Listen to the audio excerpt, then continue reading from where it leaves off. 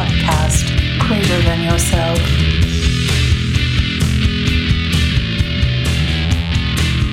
All right, welcome to episode 11 of A Podcast Greater Than Yourself. I'm John Barleycorn. And I am Fred. And we are your hosts, as always. With us this week is our friend Rowland, and the topic we were discussing was Step 1. And I would say Rowland is a dear friend of both of ours, and I had a feeling he was going to come in with some epic fire, and he did not disappoint. Yeah, it was napalm raining from the skies. It was very, very good. I was engaged the entire time, and I think there's probably tons that we're going to have to put in for like maybe a bonus episode later or something. There's 3 podcasts. We just recorded 3 podcasts, basically. It was really long. It was really good. I was super enthralled the whole time, so looking forward to what people have to say about it. Feel free to reach out to us on Instagram, Podcast Greater Than Yourself. There's some underscores involved in that name. It's, I don't know, a little confusing. I don't know. You can listen, use the search function and you'll figure it out. Okay. Also, you can hit us up on email at apodcastgreaterthanyourself@gmail.com. All right, cool. Well, yeah, enjoy the episode. Thanks.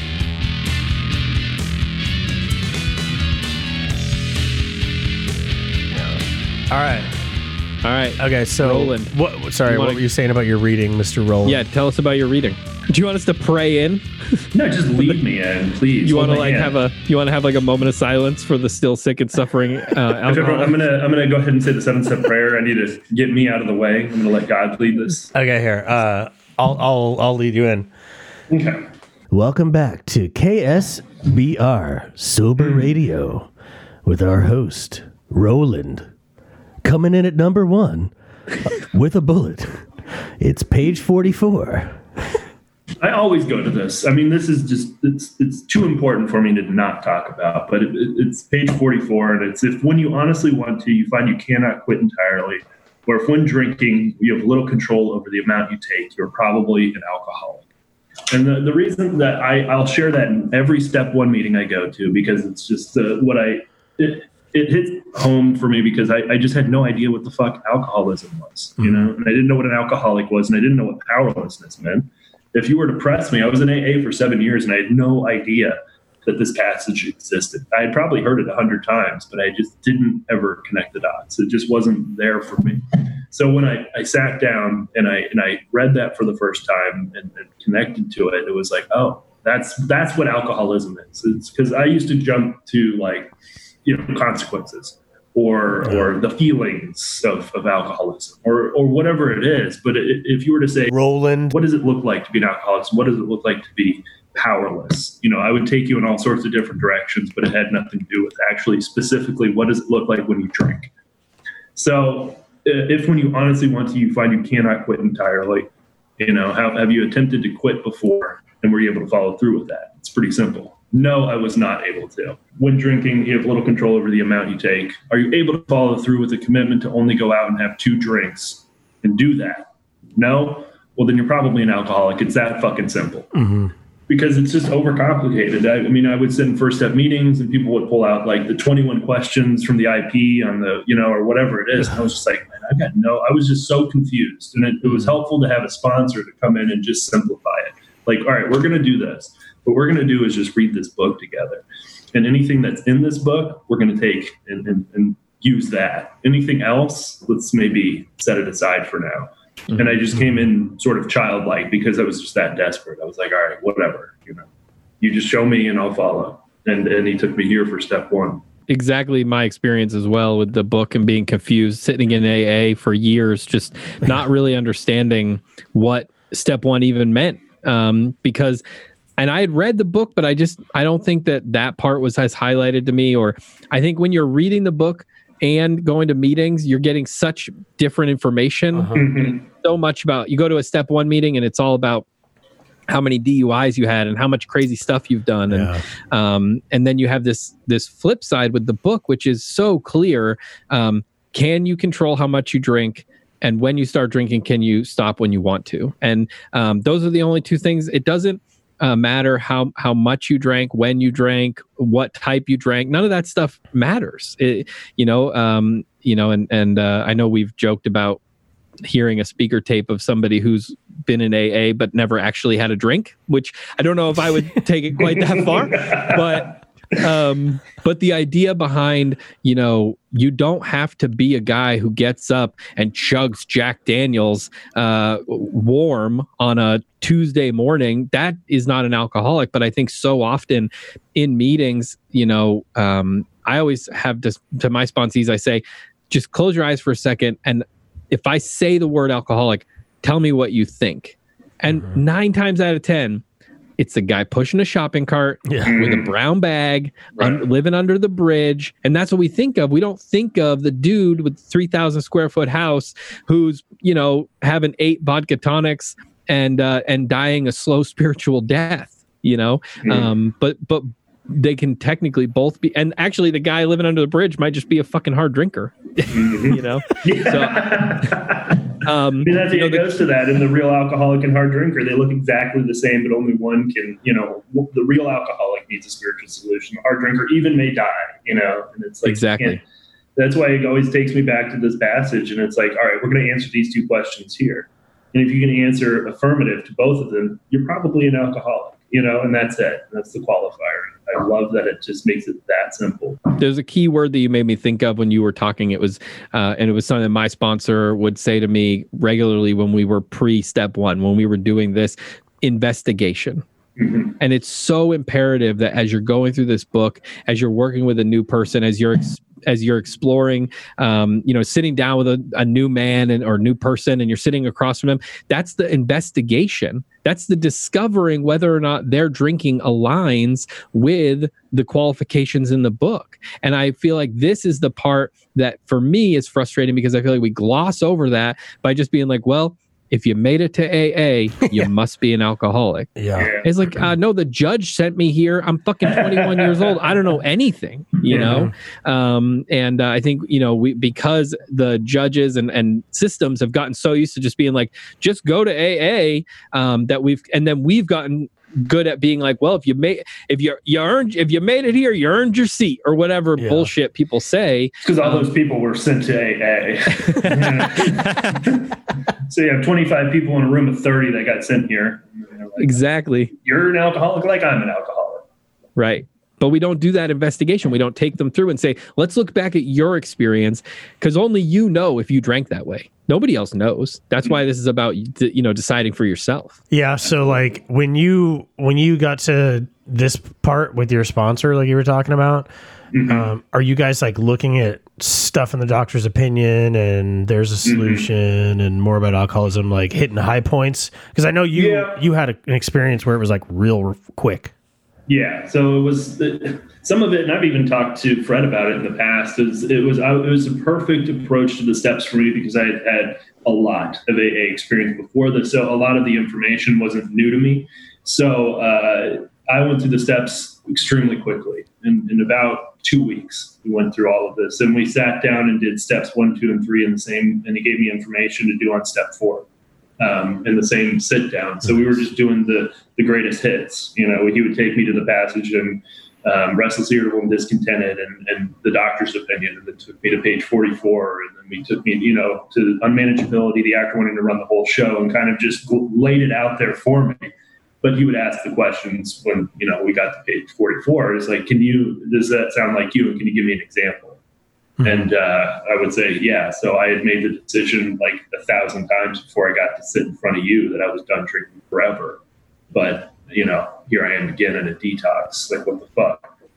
And for the second portion of that question, it's like, and have you ever attempted to control the drinking? It's like I quit attempting to control it when I was young, because I realized that not only did I not want to attempt to control it, I just couldn't. I could see that early on. And I think that's honestly what got me to AA first, is that I could see that when I drank, it was real bad. I didn't yet think I was an alcoholic, but I could see that when I drank, there wasn't any ability to knock it off. I'd go out for 2 drinks and then wind up in Chicago. That's the shit that happened when I was real young that led me to AA, but I wasn't anywhere near like ready to quit drinking. I still thought AA was going to teach me how to manage it or something. That's the thing, is that AA for me worked best when it was the last available option, So it was, but I, like so many other young people that came into AA at an early age, had problems with drinking. I just noticed a lot of those people got sober like the first time they came in. It was enough for them to like, oh, damn, I'm an idiot when I get drunk. They came to AA and fucking stayed sober. And me, it was like a 9-year process of like eliminating other possibilities and options on how to get sober, like treatment and medication and psychiatry and life coaching, and all the other all the other stuff. I don't know why life coaching is always the punchline. Well, there's somebody like how it shows you how to use a planner and like make sure to make your bed when you get up in the morning. It's like, oh, this is sobriety. This feels good.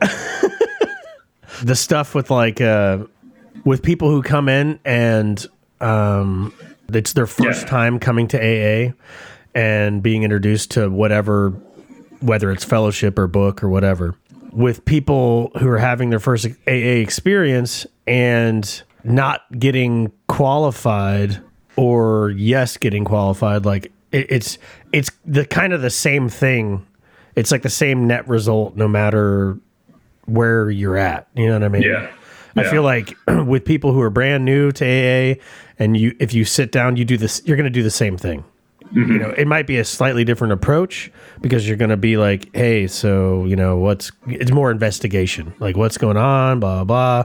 I'm going to approach this guy a little differently with somebody like you or like with me, where it's like, I have a certain level of knowledge, certainly prejudice, about AA and what I think AA is. But ultimately, it boils down to the same thing. I'm going to get this person to where them and I are on page 44 and we're seeing if they qualify. Yeah. And I want to throw this out there that I'm not saying that like if you get to AA first, it doesn't mean you're a real alcoholic or not. It doesn't mean shit. It just means that you got here early or whatever. Maybe you're less stubborn than people like me and you. Mm-hmm. For whatever the reason, I just needed to, like, I just knew that second step was, I read that on the wall and I was just like, absolutely not, no, that's not. And I had to get beaten until that, like, I no longer had that thing that said, no, the belligerent denial of step 2. That's my experience with it. And I ended up working well with chronic relapsers. That seems to be the dudes that are attracted to my message for whatever reason. And the way I sound, those are the guys that have like been in AA for like 9 years. And same story. Those are the guys that end up approaching me like, I have this same experience. Like, what was the difference for you? So. And so what was the difference? I just had to be thoroughly beaten. I don't know why. I think it's 2 things. Honestly, I think it's 2 things. I got here too young. I got here way too early. AA, for whatever reason, is like plan A for a lot of people because it's just everywhere. It's prevalent. Any treatment center you go to, they'll put you in AA meetings. You get pulled over and get arrested for DUI, they'll send you to an AA meeting. They'll send you there first as if they're maybe stopping this progression. But for a real alcoholic, we have to go through what we have to go through before we're willing to take spiritual help. And I got here too young. So, I spent years floundering in AA because I wasn't willing yet to follow through with the actions. I just was more interested in fellowship and, a little bit of service. Sorry, go ahead. I just think the other thing was that I got caught in a detox when I was super desperate because I had been there a couple times too. I had been to a place where I think I could have gotten sober if I was met with the steps early. And for whatever reason, it just didn't happen. Something happens to me after like 3 to 6 months sober where I start running the show again and then I'm fucked. There's nothing that will penetrate at that point. It doesn't matter if I have the best big book sponsor in the world. I'm back in my own shit going, no. Here's how it has to go, Yeah. But I got met early with the steps, and I got met when I was like super willing, and followed through really quickly. And that's just my experience. I know a lot of people that have they do a step a month or whatever the shit is, and they can get to a spiritual experience. It's just not my experience. I needed it real quick. So. like sometimes I think about the people who, you know, you go to meetings and you see these people at groups and stuff, and it's a weird scales of morality kind of thing in my head where, like, on one side there's these people who have, to my experience and opinion, probably gotten to AA too soon. And even if they've heard the solution, like you're saying, you could have the best big book sponsor on earth that's just like, dude, my ego has come back. I am running the show. You know, I'm riddled with obsession. Like, I might be hearing all this stuff, but like, I'm still scrambling to manage my life because I think that that's what I've got to do to figure out how to stay sober. So you've got those people, and like, you see them over and over, and they're fucking miserable, and they're like getting a tattoo as an amends, and they're like buying a fucking car that they don't need and can't afford, and they're like, you know what I mean? They're chasing jobs, they're chasing, you know, spouses or whatever, and like racking up debt and like fucking people in the rooms, and just all of this self-will run riot stuff. And then there's this other side of the scale where there's these people who are just like desperately in need of the solution, and they've gotten to AA like right under the wire, and it's like, you've got cirrhosis, you're young and like relatively young, and you're like physically dying from alcoholism and incapable of cracking that step 2 thing or the step 3 thing or even step 1. Like, you just cannot get it. You can't accept defeat, and you can't accept the answer, whatever it is. And so there's a sense of these scales of these two groups of people that I see in rooms where it's like my moral barometer kind of vacillates on who is more depressing, you know?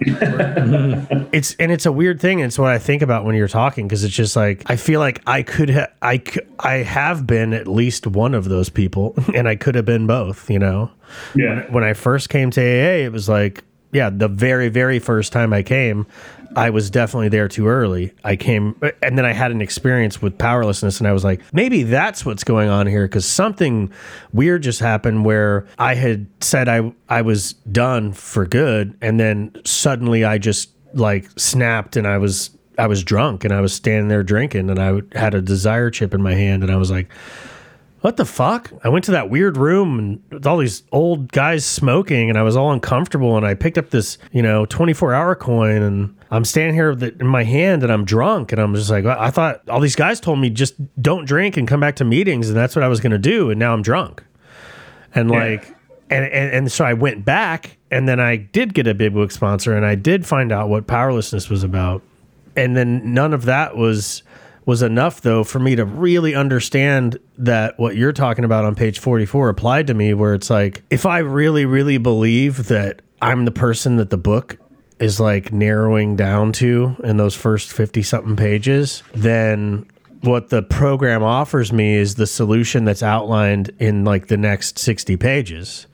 So if I'm going to just be like, well, I'm not going to do all of that, I'm just going to do some of it, then I'm very likely to experience what I experienced, which was having a really profound experience, crapping out around 10 and 11, and then drinking again for another decade, you know? Yeah, right. And then coming back a lot more advanced in it and being closer to that other group of people, you know? Yeah, I think the almost the more equally as important, but for me, with the unmanageability portion, I probably should have picked a passage on that, because that's really what we deal with in Alcoholics Anonymous. It's like the way it was explained to me is our powerlessness is just a fact of life. You know, there's not anything that we can do to control it or gain power over it, except surrender to this process. And the way that what we're really doing with steps 2 through 11 is getting a new manager. To deal with the management of life. And by way of getting this new manager, the byproduct is sobriety. We get injected with this new power, and the power, one of the byproducts is we stay sober. You know, but what we're really dealing with is the management portion of this, is that I am unmanageable. And it's not just directly correlated to my drinking, it's just how I live. It's drunk or sober, I am unmanageable. And that's the second delusion that got smashed for me when... and that's what I didn't get smashed for those 7 previous years. because I still believe that I could wrest satisfaction and happiness out of the world if I only managed well. But the thing is I didn't think I was managing. I thought I was surrendered. And that's the biggest baffling feature of it, is that I thought, like, well, no, I'm going to meetings. Like, I'm raising my hand and sharing my problems. I'm going out for hookah afterward. I'm doing sober softball. Right. I'm an intergroup representative. I'm a grapevine representative. I'm a GSR. I go to conventions. I'm surrendered, but I didn't know that I wasn't. I was still just desperately trying to cling on to some semblance of life that I could wrestle to the ground and say uncle and make my own. And that would be, and that would lead to me being sober. I feel like that's why those scales are so precarious to me between those two archetypes, because it's like that person you're talking about has an opportunity for somebody to approach them and be like, hey, so here's this thing called depth and weight. Here's this this life-saving message. And then this other person who's like so farther down the, physical debilitating kind of scale may be beyond that place. I don't know. Yeah. And they're just in a place where they're so, jittery and befogged, like the book talks about, where they just can't hear what you're saying.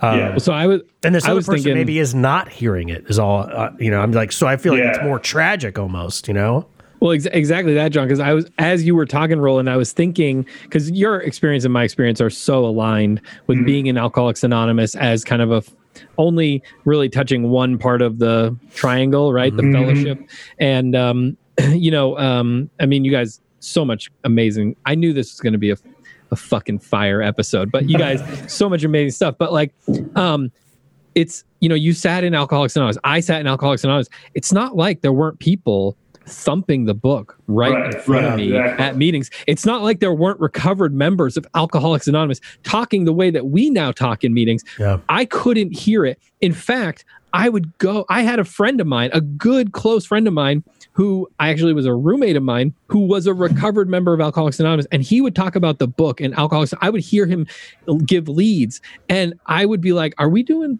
the same thing?" Because I could, and I felt like, am I stupid? Why can't he would pick out passages of the book like you just did and read it. And it was like the words, it was like they didn't, I don't know. It was like they weren't English. It didn't make sense. Exactly. It's like, is that in the 12 and 12 or? Yeah, exactly. Dude, I carried both. I didn't know. And so, I never read either one, but you know what I mean? I carried them around like I was supposed to. And I thought I was just like through osmosis going to get them. And I did all the right things. I went to the meetings. I showed up on time. I was there fucking 7 days a week. I dragged my little children with me, and I I dated in the rooms. I did all, and what everything you guys have said, what it's made me think of is there's a line in the book that I love, is that we have tried every imaginable remedy. And that's the first 100 talking about how they tried before Alcoholics Anonymous. Of course they tried everything else.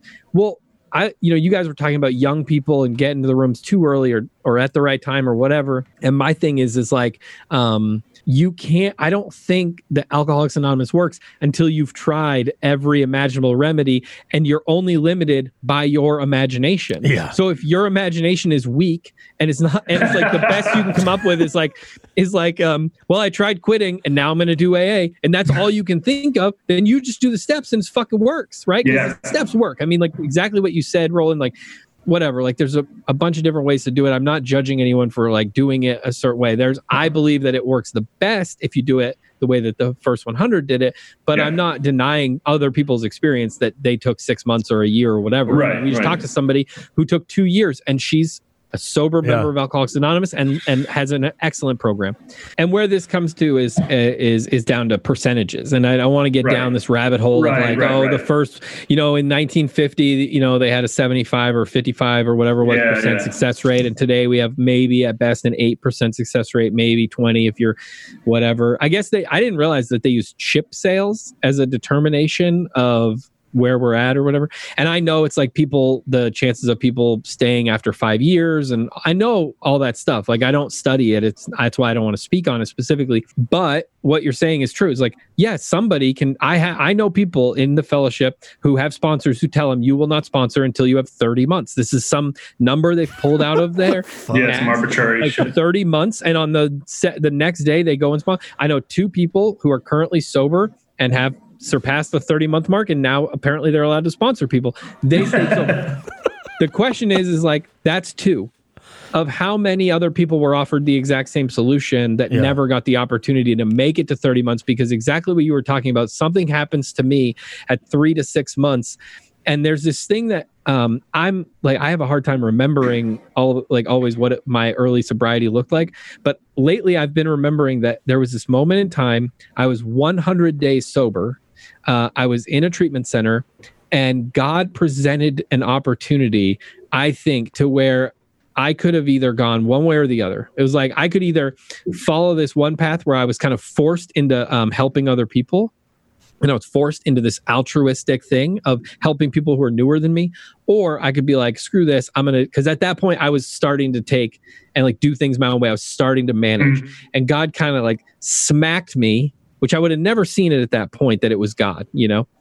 God kind of smacked me and like gave me this opportunity. And I took the opportunity to help other people. And from that moment on is where the obsession was lifted, and I fucking rocketed into the 4th dimension of existence.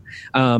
You know, so I was, as you were talking, I was like thinking about these people who maybe get into these opportunities or these situations where they're being told, do a step a month, do a step a year, whatever it is, and they don't stay sober. Is God presenting them with opportunities to hear things in meetings and they just can't hear it? To people coming to them and being like, hey man, like I'm doing it this other way, or seeing friends doing it this other way. And maybe they're taking it or they're not taking it, you know? Yeah. Because at the end of the day, I have to take the action, right? Yeah. We can talk all about this or that or the other thing, but like how many sponsees do you know that you present them with the thing and they just don't fucking do it? Right. So I feel like what it really boils down to is like, of those people who are coming to AA and have some degree of willingness, right? We're not talking about the people who don't want to stop drinking. Right. So the people who actually come to AA, show up, and have some desire to stop drinking and some willingness to do something. They don't know what to do. They're just here and they're like, I need to change my life. Of those people, how many of those people are being approached the way that Bill and Bob approached Bill Dotson? Right. Saying, here's who we are, here's how we drank, we were where you are at, and there's a solution, and it involves immediate action on your part. Right. How many of them are hearing that? And so in the guise of love and tolerance, a certain part of our fellowship would like to say, that's none of my business, and that's his journey, and he'll eventually hear what he needs to hear.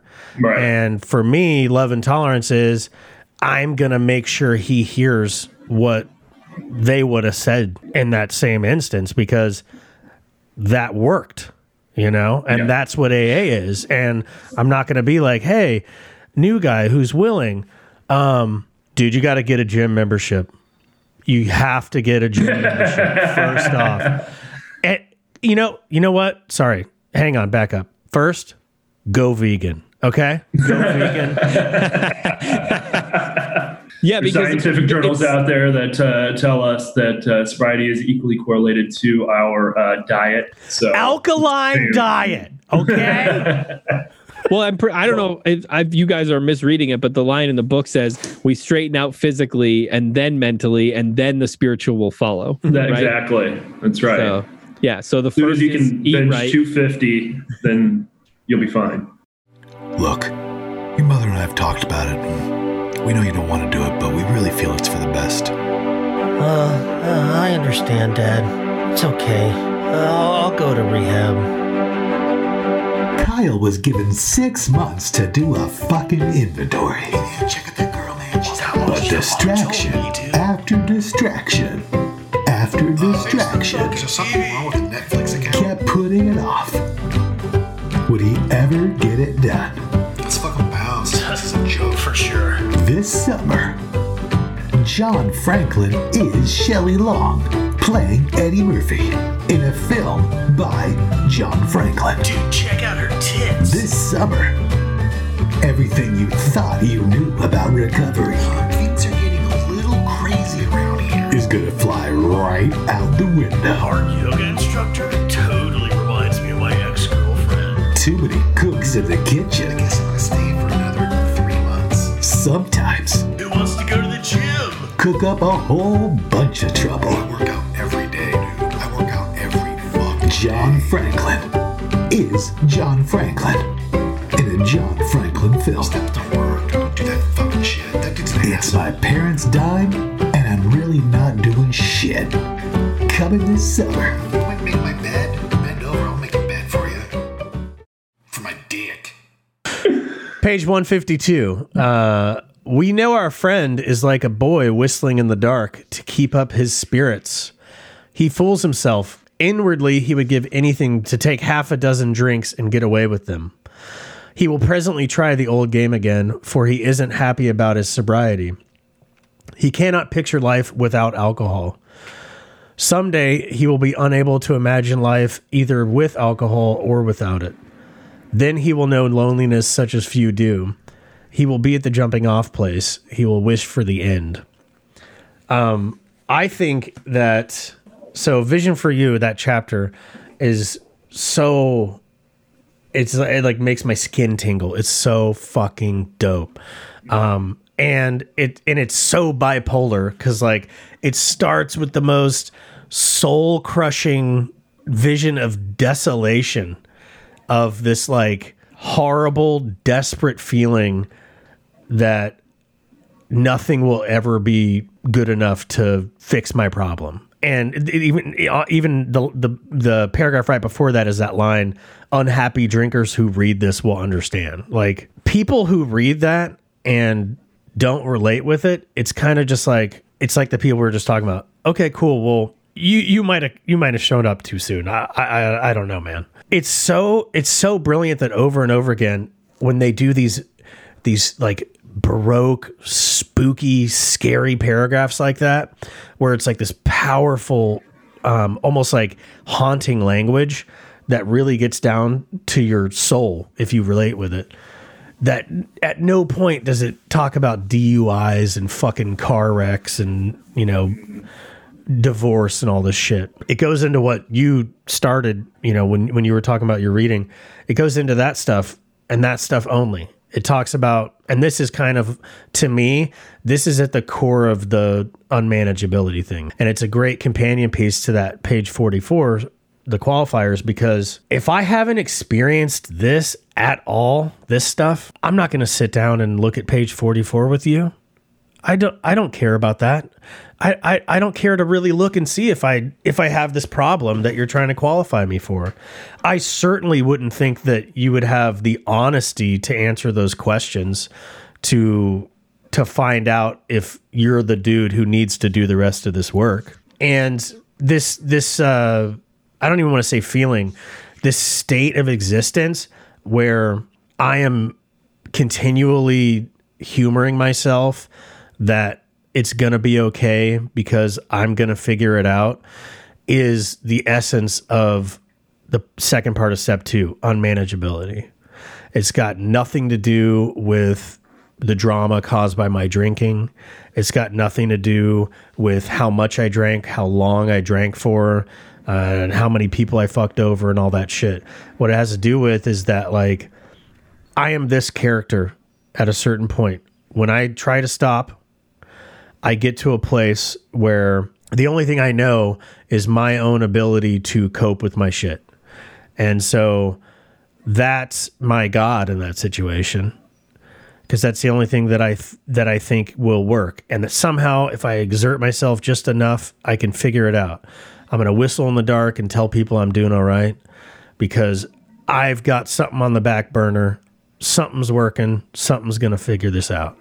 Mm-hmm. And even when well-meaning people reach out to me to help, even if I'm in the rooms and somebody with a solution, like Fred was talking about, is talking to me, Oh yeah, that's great. That's great, man. Yeah. So I just gotta, I just need this promotion at work, and I gotta figure out, and there's always another horizon that I need to get to, and it's always something external. Mm-hmm. There's always some plan I have that's gonna get me to a place where I'm not a scared little kid whistling in the dark, and until I hit that place, that rock bottom, it doesn't really matter what other kind of rock bottom I hit, because I'm never going to see what we're talking about in steps 1 and 3. I'm never going to see like, oh yeah, I am running my life into the ground, because I do go to these step 1 meetings and I hear all this shit about, I always knew I was powerless, but I couldn't accept that I was unmanageable. And like, aside from the grammar and syntax, what sincerely drives me nuts about that is like, I sit here and I hear people talk about unmanageability in eloquent terms, in succinct, factual terms, like all kinds of different ways. And they're right there, like you guys are saying, they're right there next to you in a meeting, and they're saying it, I'm hearing it, and they're firing on all cylinders, and they're talking about what the book's talking about. And then it comes to you, and you just repeat what your buddy in the meeting said. And you're just like, yeah, I could always tell. I always knew I was powerless, but I couldn't see that I was unmanageable. And then, and then the flip side is that is the guy who's like, yeah, I mean, unmanageability, I could see that, and then he just lists how many times he got arrested. And it's just like, dude, it's like Rowland said, let's talk about keeping it simple, right? Okay. Do these 2 things apply to you, right? And that's really all I need to look at in step 1, these page 44 qualifiers. Because in step 3, I'm going to look way more at this kind of stuff, but make no mistake, I need to drive home to these people that like your drama is not the unmanageability that the book is talking. It might be what they're talking about in meetings being unmanageability, but this thing that Rowland was just going about is this is what my unmanageability is. The fact that I'm going to continue to drive my life into the ground, trying to do my best. Yeah. And I think that was a fantastic choice. You obviously Googled it and found somebody smarter than you to pull out 152. So, we heard a speaker earlier this week, and a lot of the talk was around, the problem is not my drinking. The problem is me living, and he used the words undrunk. I've always said like the problem is living sober. I mean, we're joking about the book, but the problem is that was a great lead, by the way. Yeah, he's great. He's somebody I really enjoy, but he, the whole idea of, and it says it right here, and I like this line a lot. He says, for he isn't happy about his sobriety. Yeah. Right. So it's like, this isn't about, how the problems are he's unhappy because he's sober in life. And exactly what you were just saying, he can't imagine life with or without alcohol. I mean, the imagining life with or without alcohol is what always keys in for me, because it's like that's the most depressing place that you can be. It's like being between a rock and a hard place where it's like there's nothing. It's just like when you get to that place, it's like there's only one solution that I could see, and that was like I need to check out of life. I need to make the ultimate sacrifice here and just end it, because what's the point? I was that, and that's the jumping off place, as it talks about, is that's where I got when I got to my final treatment center, was like, I have tried absolutely everything imaginable to get sober, and I have fucking failed. And the worst part about it is I thought I tried AA too. Yeah. Right. And it didn't work. So what, I must be somebody that is like not susceptible to these steps, because I've done them and they don't work. And, medications and all the other shit doesn't work. I'm just going to fucking end it. And the sponsor, when he approached me, said, shared his experience of getting to the same place and saying, and I wanted to kill myself, and I just for whatever reason did not have the ability to. And that's really what made me go, maybe this dude knows what he's talking about a little bit, and I'll just do what he said. So the idea that sobriety is my problem. And I feel like this is what is the main kind of splinter between the kind of the two schools. If there's two, let's say, I mean, there's a lot of different people in Alcoholics Anonymous, but let's say there's two major groups in Alcoholics Anonymous, right? You know, there's one that's like this idea that like we can't say anything that could potentially offend them or like scare them away because we got to bring them in and hug them. And that group, I think, doesn't believe that God is the one keeping me sober, because if it's the difference between if God is keeping me sober, then it's not of me to decide whether or not this other person is going to get sober. Right. But if I'm somehow responsible for keeping them sober, then of course the responsibility is on me to bring them in and hug them and love them and make sure that they're getting what they need and take them to meetings and buy them coffee and do all these things that we hear about in meetings. Right. And I'm not saying that these things are inherently bad. I'm saying it's not Alcoholics Anonymous, because it says right here that if he is tired of life sober, he will drink, and then he will find the place, right? And so it is my job as a sober, recovered member of Alcoholics Anonymous to do one of two things. I'm either there to qualify them, and they've decided, yes, they're alcoholic, and now we're going to immediately, as Rowland already said, we're going to immediately jump into the work so we don't find them 6 months down the road in that place of not having a spiritual experience and not having alcohol, right? Or my job is to arm them with the facts about themselves so that the next time they drink and they're sitting on the bar stool and they're banging on the bar, asking themselves how they got there again, they might recall the things we talked about. How, hey man, remember when you said you were going to make that solemn oath to your wife that you weren't going to drink for 90 days no matter what, and then 45 days later you're drunk? This is good information about a first step.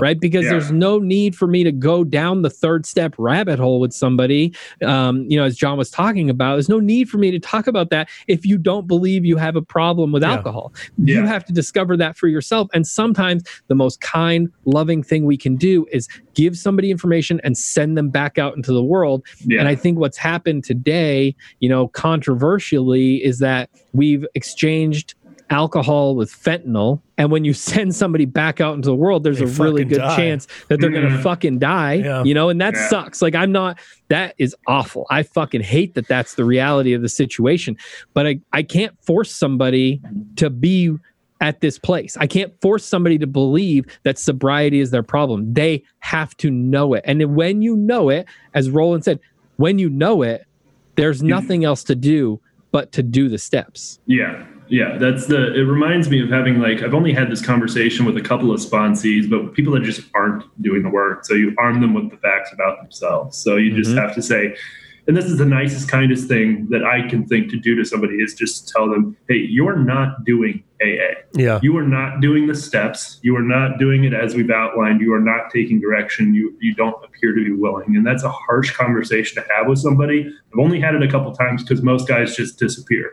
But I have to say, I don't want you to come back to AA like I did and go, AA doesn't work. I did that and it doesn't work. So as a sponsor, I think it's a duty to say, listen, you're not doing this thing and you're going to drink again. And when you do, I want you to get back here and I want you to know that it wasn't done properly the first time. So there's an opportunity for you to come back and go, oh yeah, my sponsor said I wasn't doing it. I guess I will do it the way that, is outlined.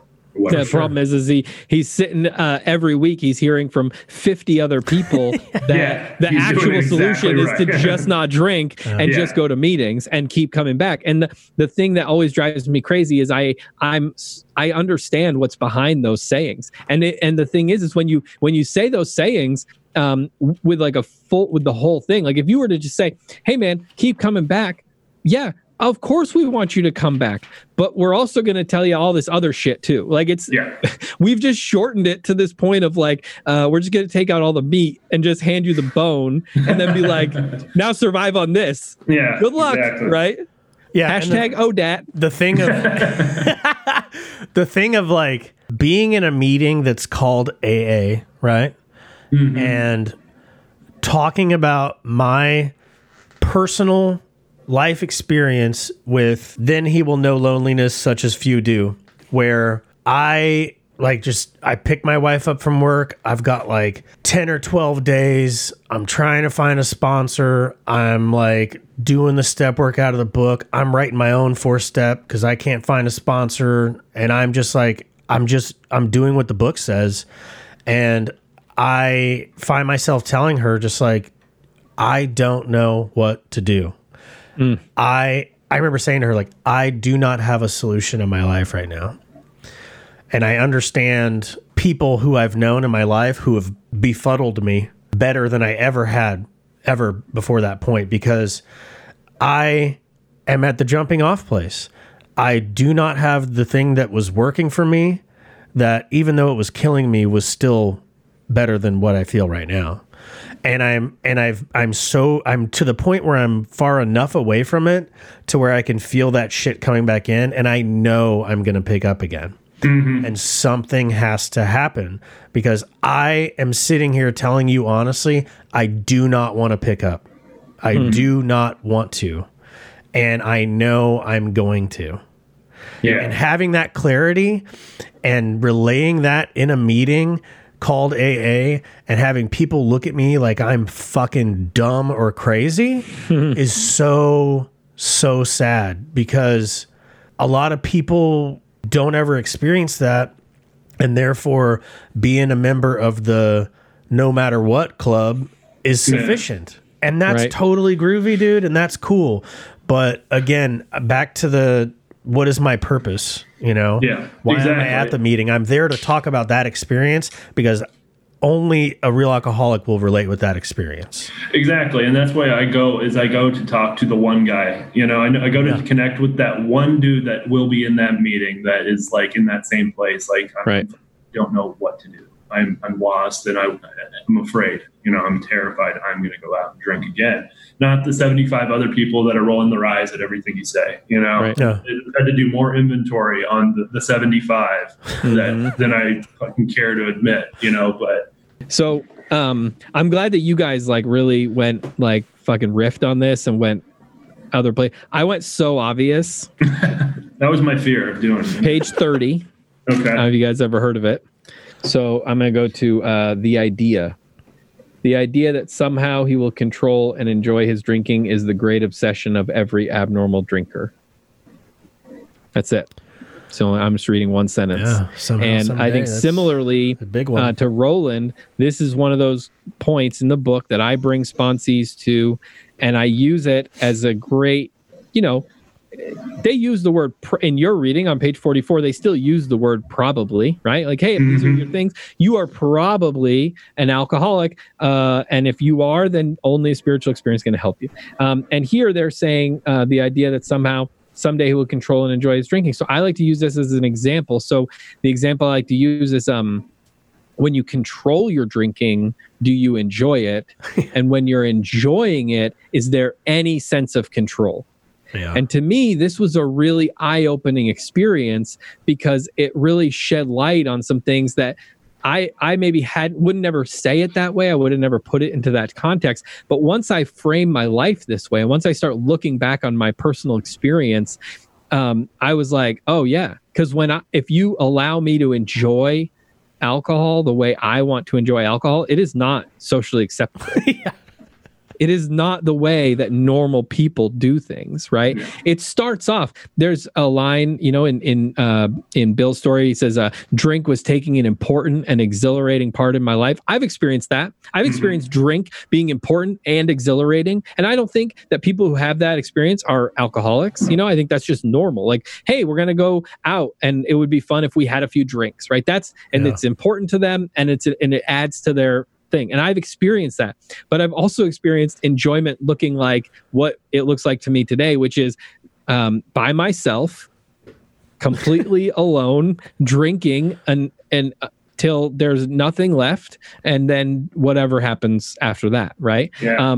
And then I've experienced what it looks like in those times where I'm trying to control it, like when, you know, somebody in my life has said, hey, listen, if you don't stop, I'm going to leave. And for a period of time, I can attempt to moderate or control my drinking. But as I'm doing it, if I look back with an honest reflection on that experience, I was so tortured inside the entire time it was happening. Yeah. I was tortured, and every little thing set me off. And I was, I don't know if you guys have ever had the experience of like sitting in your car sober, sitting in your car outside of your own home where your loved ones are, or your loved one, your significant other is, and you're having to psych yourself up just to walk through the fucking door. Yeah. Yeah. No? Yeah. Yeah. And a drink, and you go, okay. Now I can fucking think. Even just driving to the liquor store, Right. or it's like, it's over. Yeah, that's the relief. I'm gonna That's the fucking, relief. yeah. Yeah. Right. Yeah. Pulling into the drug dealer's house. Yeah. Knowing that he texted you back that he actually has the thing that My he said. thing was always exactly. like being at work and I get the notification that a package arrived at my house. And I'm like, all right, yeah, FedEx guy doesn't know he's my drug dealer, but You're one of those Yeah. Silk Road motherfuckers. Yeah. Well, I would just Dude, be like, that's, I would have that experience. I would be like, hey, boss, I'm going to take a long lunch, okay? Long, early lunch. It's like Yeah. 10:30 in the morning.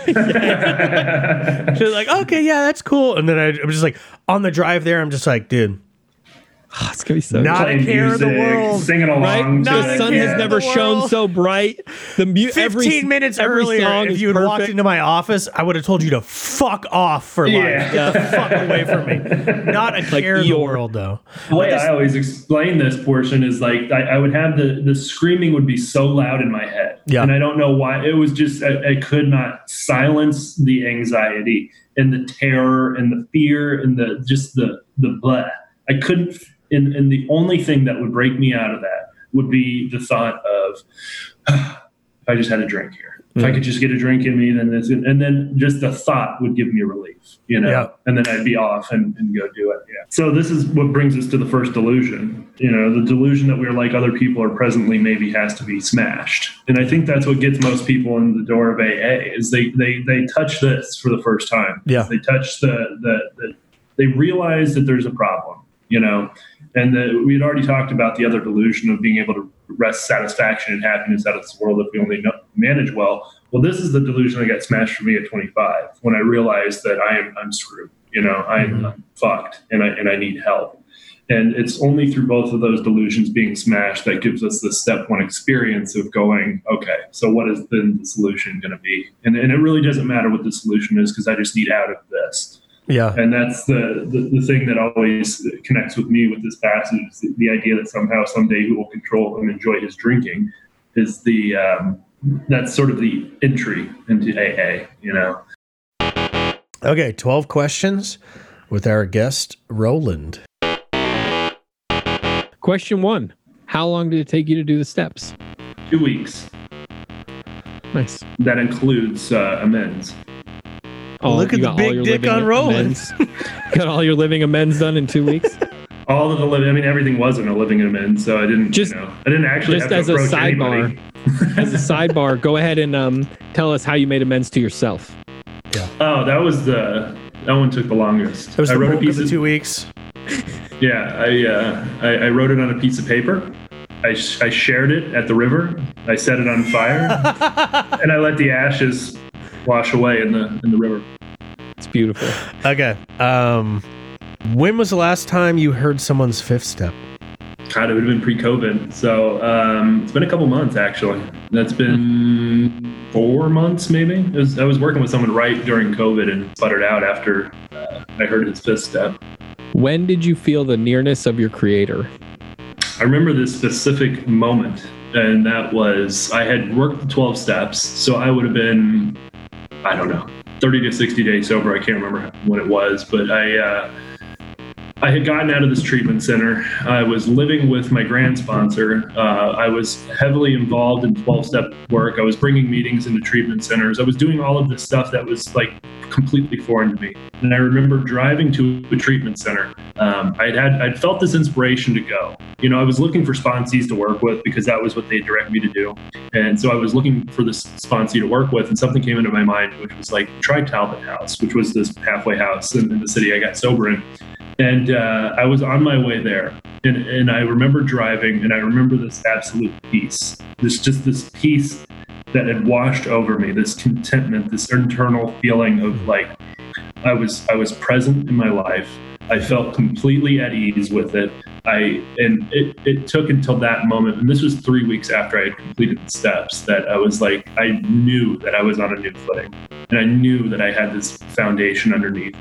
And I absolutely, with a knowing inside of me, knew that I was in a different position in my life. Nice. And it was awe-inspiring. I mean, I was driving, and I knew that this was a spiritual experience because I had lived the previous, 15 years just constantly racked with anxiety and fear and resentment and anger and frustration and sadness and depression and all of the shit, and it was gone. Did you cry? No, I did not cry, but I would have cried. I was just in a moment, it was just a moment where I just absolutely knew that this was a God working in my life. It's awesome. And to accept it, which was immediately frustrating to me because my belief on step 2 and what God meant and how it needed to be viewed and the perception of God was completely smashed in that moment because what I was feeling was nowhere near what I had thought people said when they said God in meetings. So it was just like, this is not, there isn't any hurdle to be done with step 2. Just do the steps. That's all I did. I did the steps, and then I got this experience, and it was nothing like I had perceived. There was nothing religious about it. It was just absolute knowing that there was this power working in my life now, and it was, it was truly beautiful. That's awesome. It's fucking awesome. All right, your turn. No, I prompted that incredible response. Well, yeah, no, but then I asked him if he cried. Oh, that was one of your questions. I ruined the awesome response by making a joke. So now, I was hoping he was curious because like I had an experience like that very recently and just cried. I was like, yeah, I'm just gonna have a nice cry right now. And enjoy. I cry all the time. So good. God and we cry together all the time. When I pop into the Zoom early for these interviews, Fred's just weeping in the corner of the room. It's the only thing keeping me together. Okay, bubble bath and a good cry. What is your least favorite AA slogan and why? Oh my God, I have no idea. I think they're all equally misinterpreted. So you can pick one for me and I can tell you exactly why I hate it. Okay, easy does it. There's just no basis for that in the literature. Progress, not perfection. It means spiritual progress, not spiritual perfection, yet it's been bastardized down into don't fucking try. Kick your dog, beat your wife, It should do say whatever you easy want. does it, don't fucking try. And hashtag ODAT in every meeting on the wall. That's what it should say. I will not drink with you today. It just that one. That is my least favorite. I will say that is my least favorite because what I think that everyone means is like I had the worst day ever. I spit in my boss's face, but you know what? Spiritual progress, not spiritual perfection. We're not seeking perfection here. Yeah. But they don't say spiritual. All they say is progress. Progress, yeah. Hey, General listen, I cut progress. somebody off and a family of 6 careened off into a ravine and died in a fiery death. But I called the police to let them know it happened because it's progress, not perfection. No, where I see the most egregious misusage of that, to me at least, is on Reddit, where somebody is like, they post like, I tried everything I could do to stay sober. I made it 4 days and I didn't even want to drink. The desire was gone. It was great. I went out to dinner with a friend and the waiter asked me if I wanted a drink and I ordered a whiskey and I was drunk before I even realized it. And I'm crushed. I'm demoralized. I'm humiliated and embarrassed. I'm going to lose my job. My wife's leaving me. My children look at me with dismay and tears in their eyes and say, "Why, Daddy? Why'd you do it again? Why did you do it?" And then the first comment is, "Progress, not perfection." Yeah. That's like the frothy emotional appeal people will throw at people coming back from a relapse. You know what I mean? They go, well, you made it 6 months this time. Last time you made it 3. That's progress. Yeah, like it's fucking Frogger or something. Like, yeah, exactly. You got to level 8. Just like, what the fuck? Next time you're going to make it a year. You're going to get drunk again for sure, but you'll make it to a year next time. All right. Have you heard of Fifth Step that did not include weird sex stuff? So I always throw a disclaimer out there. That I'm not here to listen to your specific sexual history. What we're inventorying are harms. You know? We're not inventorying your sex life.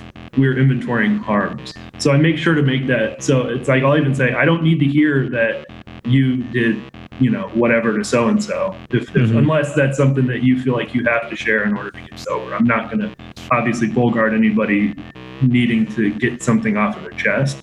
Right. But I make sure to throw that disclaimer out there is that we're actually going to look at the harms you did in, regard to sex. So that clears a lot of it away but I have heard like innumerable steps that, people just like jump into every, sexual act that they've ever done looking for me to like morally justify all that shit. And you're just like, I just like laugh openly at them. Okay, let's see. How many people have you sponsored? I have no idea. So when I first got sober, I was directed to sponsor a lot. I only worked like 30 hours a week. I only attended AA meetings, and I sponsored a ton of fucking people. I had a revolving door of about 12 people. So I sponsored directly out of treatment centers. A lot of them just had no interest in sobriety, but I would just keep people coming. So I had this revolving door of like 12 people. And a lot of people got sober, but, I didn't keep track. So I would say 50 to 100. I have no idea how to base that. It's slowed down since like having a kid and some other things, but I probably try and keep about 5 guys, because if I have 5, at least one of them's working with me.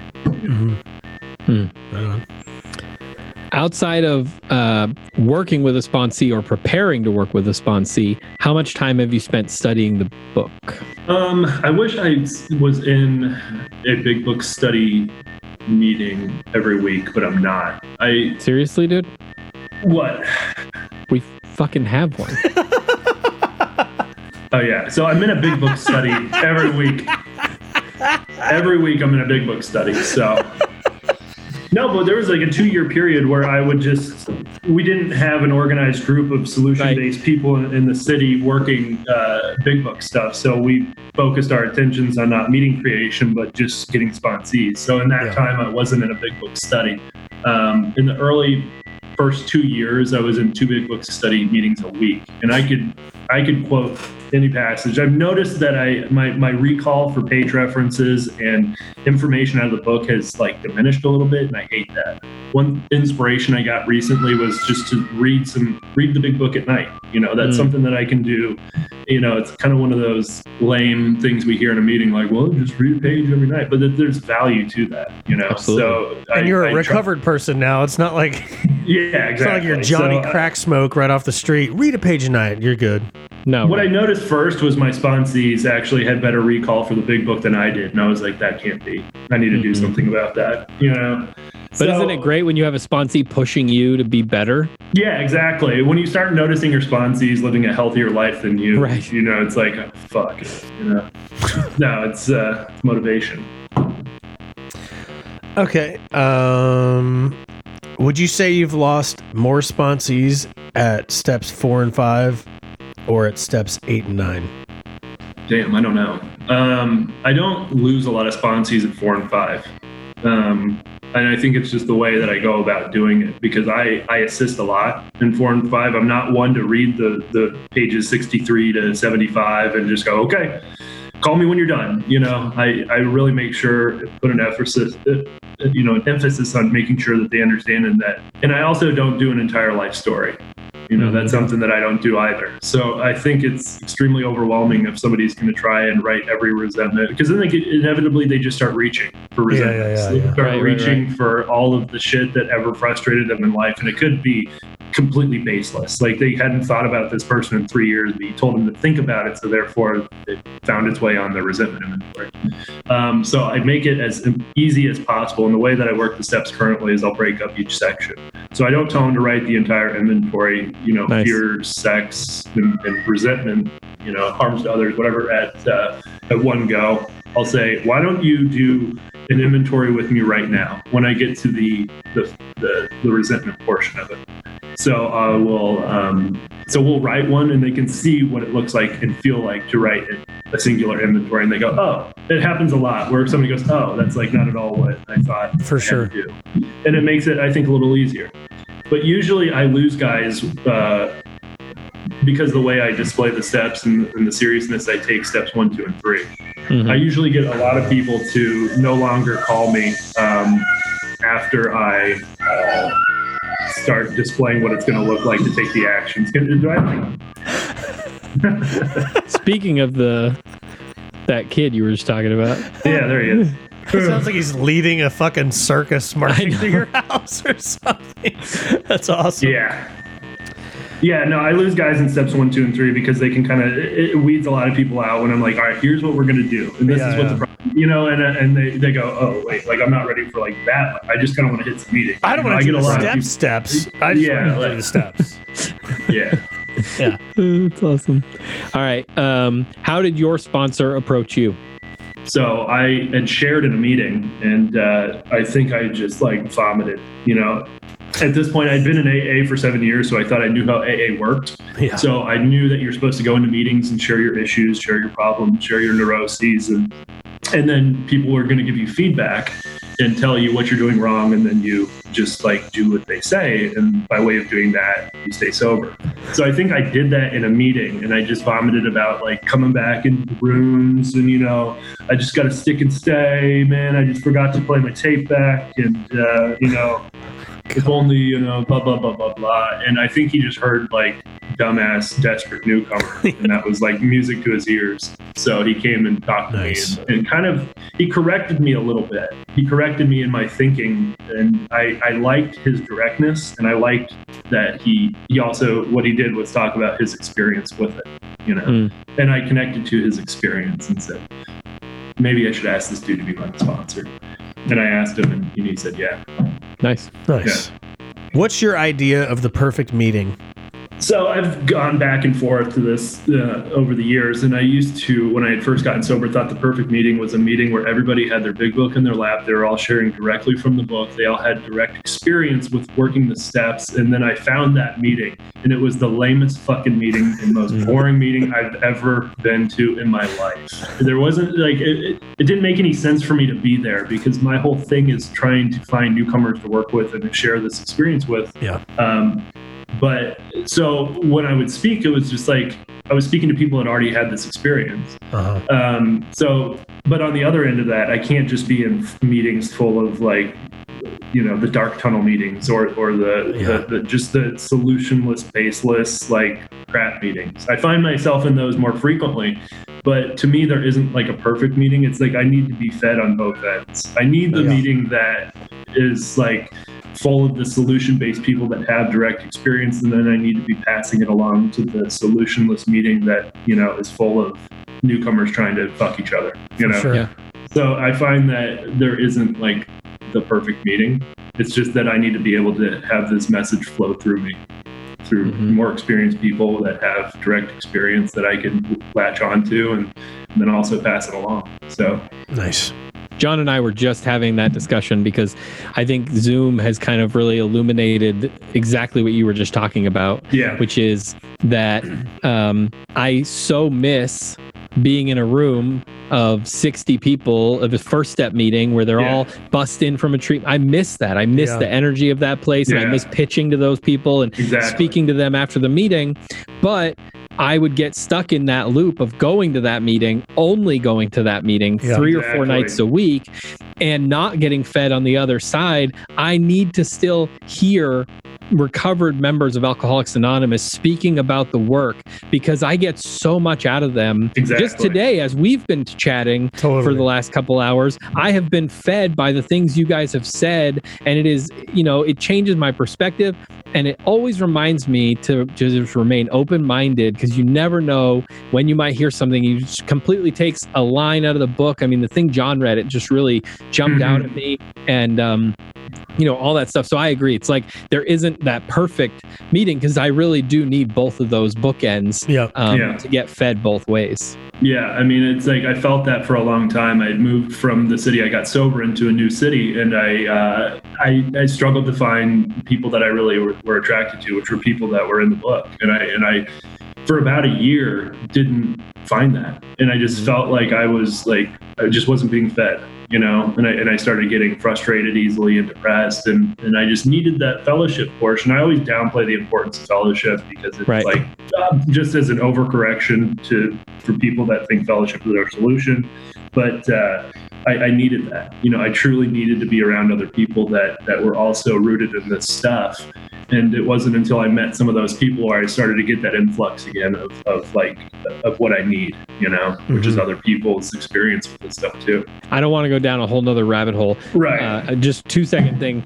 The thing that you just said, and right after John's reading in A Vision for You, it talks about how, this fellowship is going to grow up around you. And then the next line is, all around you, alcoholics are dying, right, of this disease.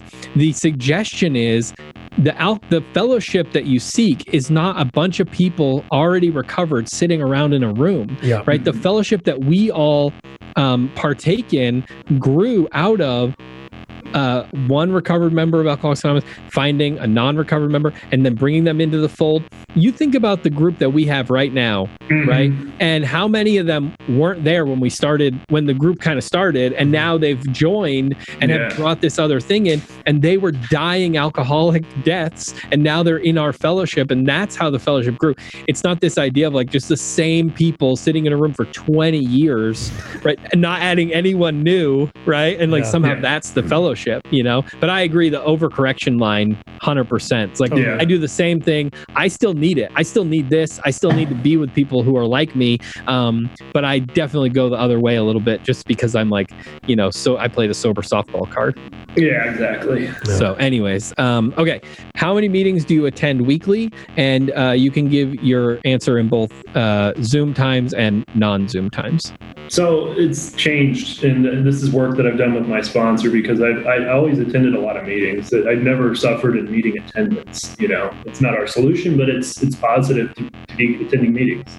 But my life sort of took off at around 3 years sober. I had a child. I was in a committed relationship with another person that likes to be with me, and spend time with me in the evenings. And it just felt selfish for me to be attending as many meetings as I was when I had a family at home. So my meeting attendance dropped. But, what that opened the door for was something that happens over time with most alcoholics, which is that we had to practice these principles in our homes, occupations, and affairs. So that's like it's more important for me to be practicing these principles in my home life and at my workplace than for an hour a day in a meeting. So what I end up spending my time doing in meetings, and I go about 2 a week, is looking for sponsees. That's my whole goal, is that I look for not necessarily sponsees, but anyone I can pass experience, strength, and hope to. And anyone that is willing to, work some steps. So that's my primary purpose, and I'm serious about following through with that. And so I can do that two nights a week, and then I work with my sponsees outside of that. So I usually try to get to 2. Sometimes it's not that many.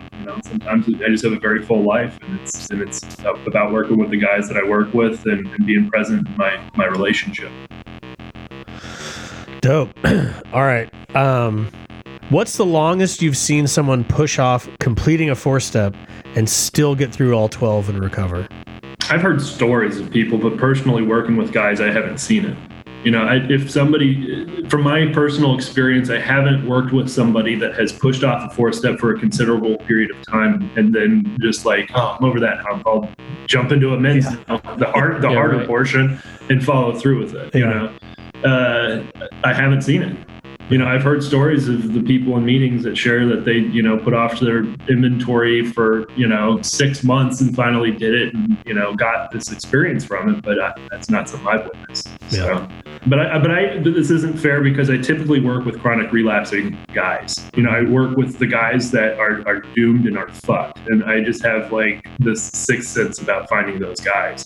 So usually with those guys, they're not guys that can push off step work at all. Yeah, they need action. They need it immediately. And if they're pushing it off, I feel like at times it's because I've gotten to them too late. That they're already back in the cups of their management, and it's almost impossible for me to penetrate that. Okay, bonus question. How do you define 13th stepping? Is this a real question? Yeah. Define it is taking advantage of a newcomer. It doesn't have to be sexually, but taking advantage of a newcomer in general. Perfect. Yeah. Bonus question. Here, let me add to that. Let me add to this 13-step stuff. So there used to be a guy that I had known in the program that I think he was in the wrong fellowship. He needed emotional support from his sponsees in order to propel him through life. So he would latch onto these guys, intentionally not work them through the steps so that he could keep them, basically. And keep them under his and be fed from them and whatever that is he was seeking out of that. That hurts. His need to be needed by people. So it was I was like, that's like emotionally taking advantage of sick people, and he just kept a revolving door of new guys. Wow. God, that's fucked. Well, on that uplifting note. Yeah. Fucking A, way to end the podcast. No, dude, that was fucking awesome. Great. You think? There was definitely a moment in there where I was like, I'm about to interrupt these guys and be like, I love you guys. I know. And I was like, I'm not going to fucking do that right now.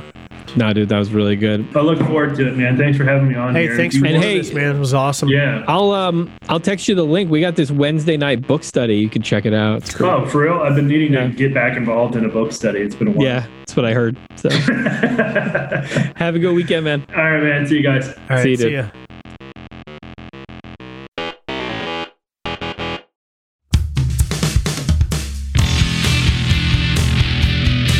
This has been a podcast greater than yourself.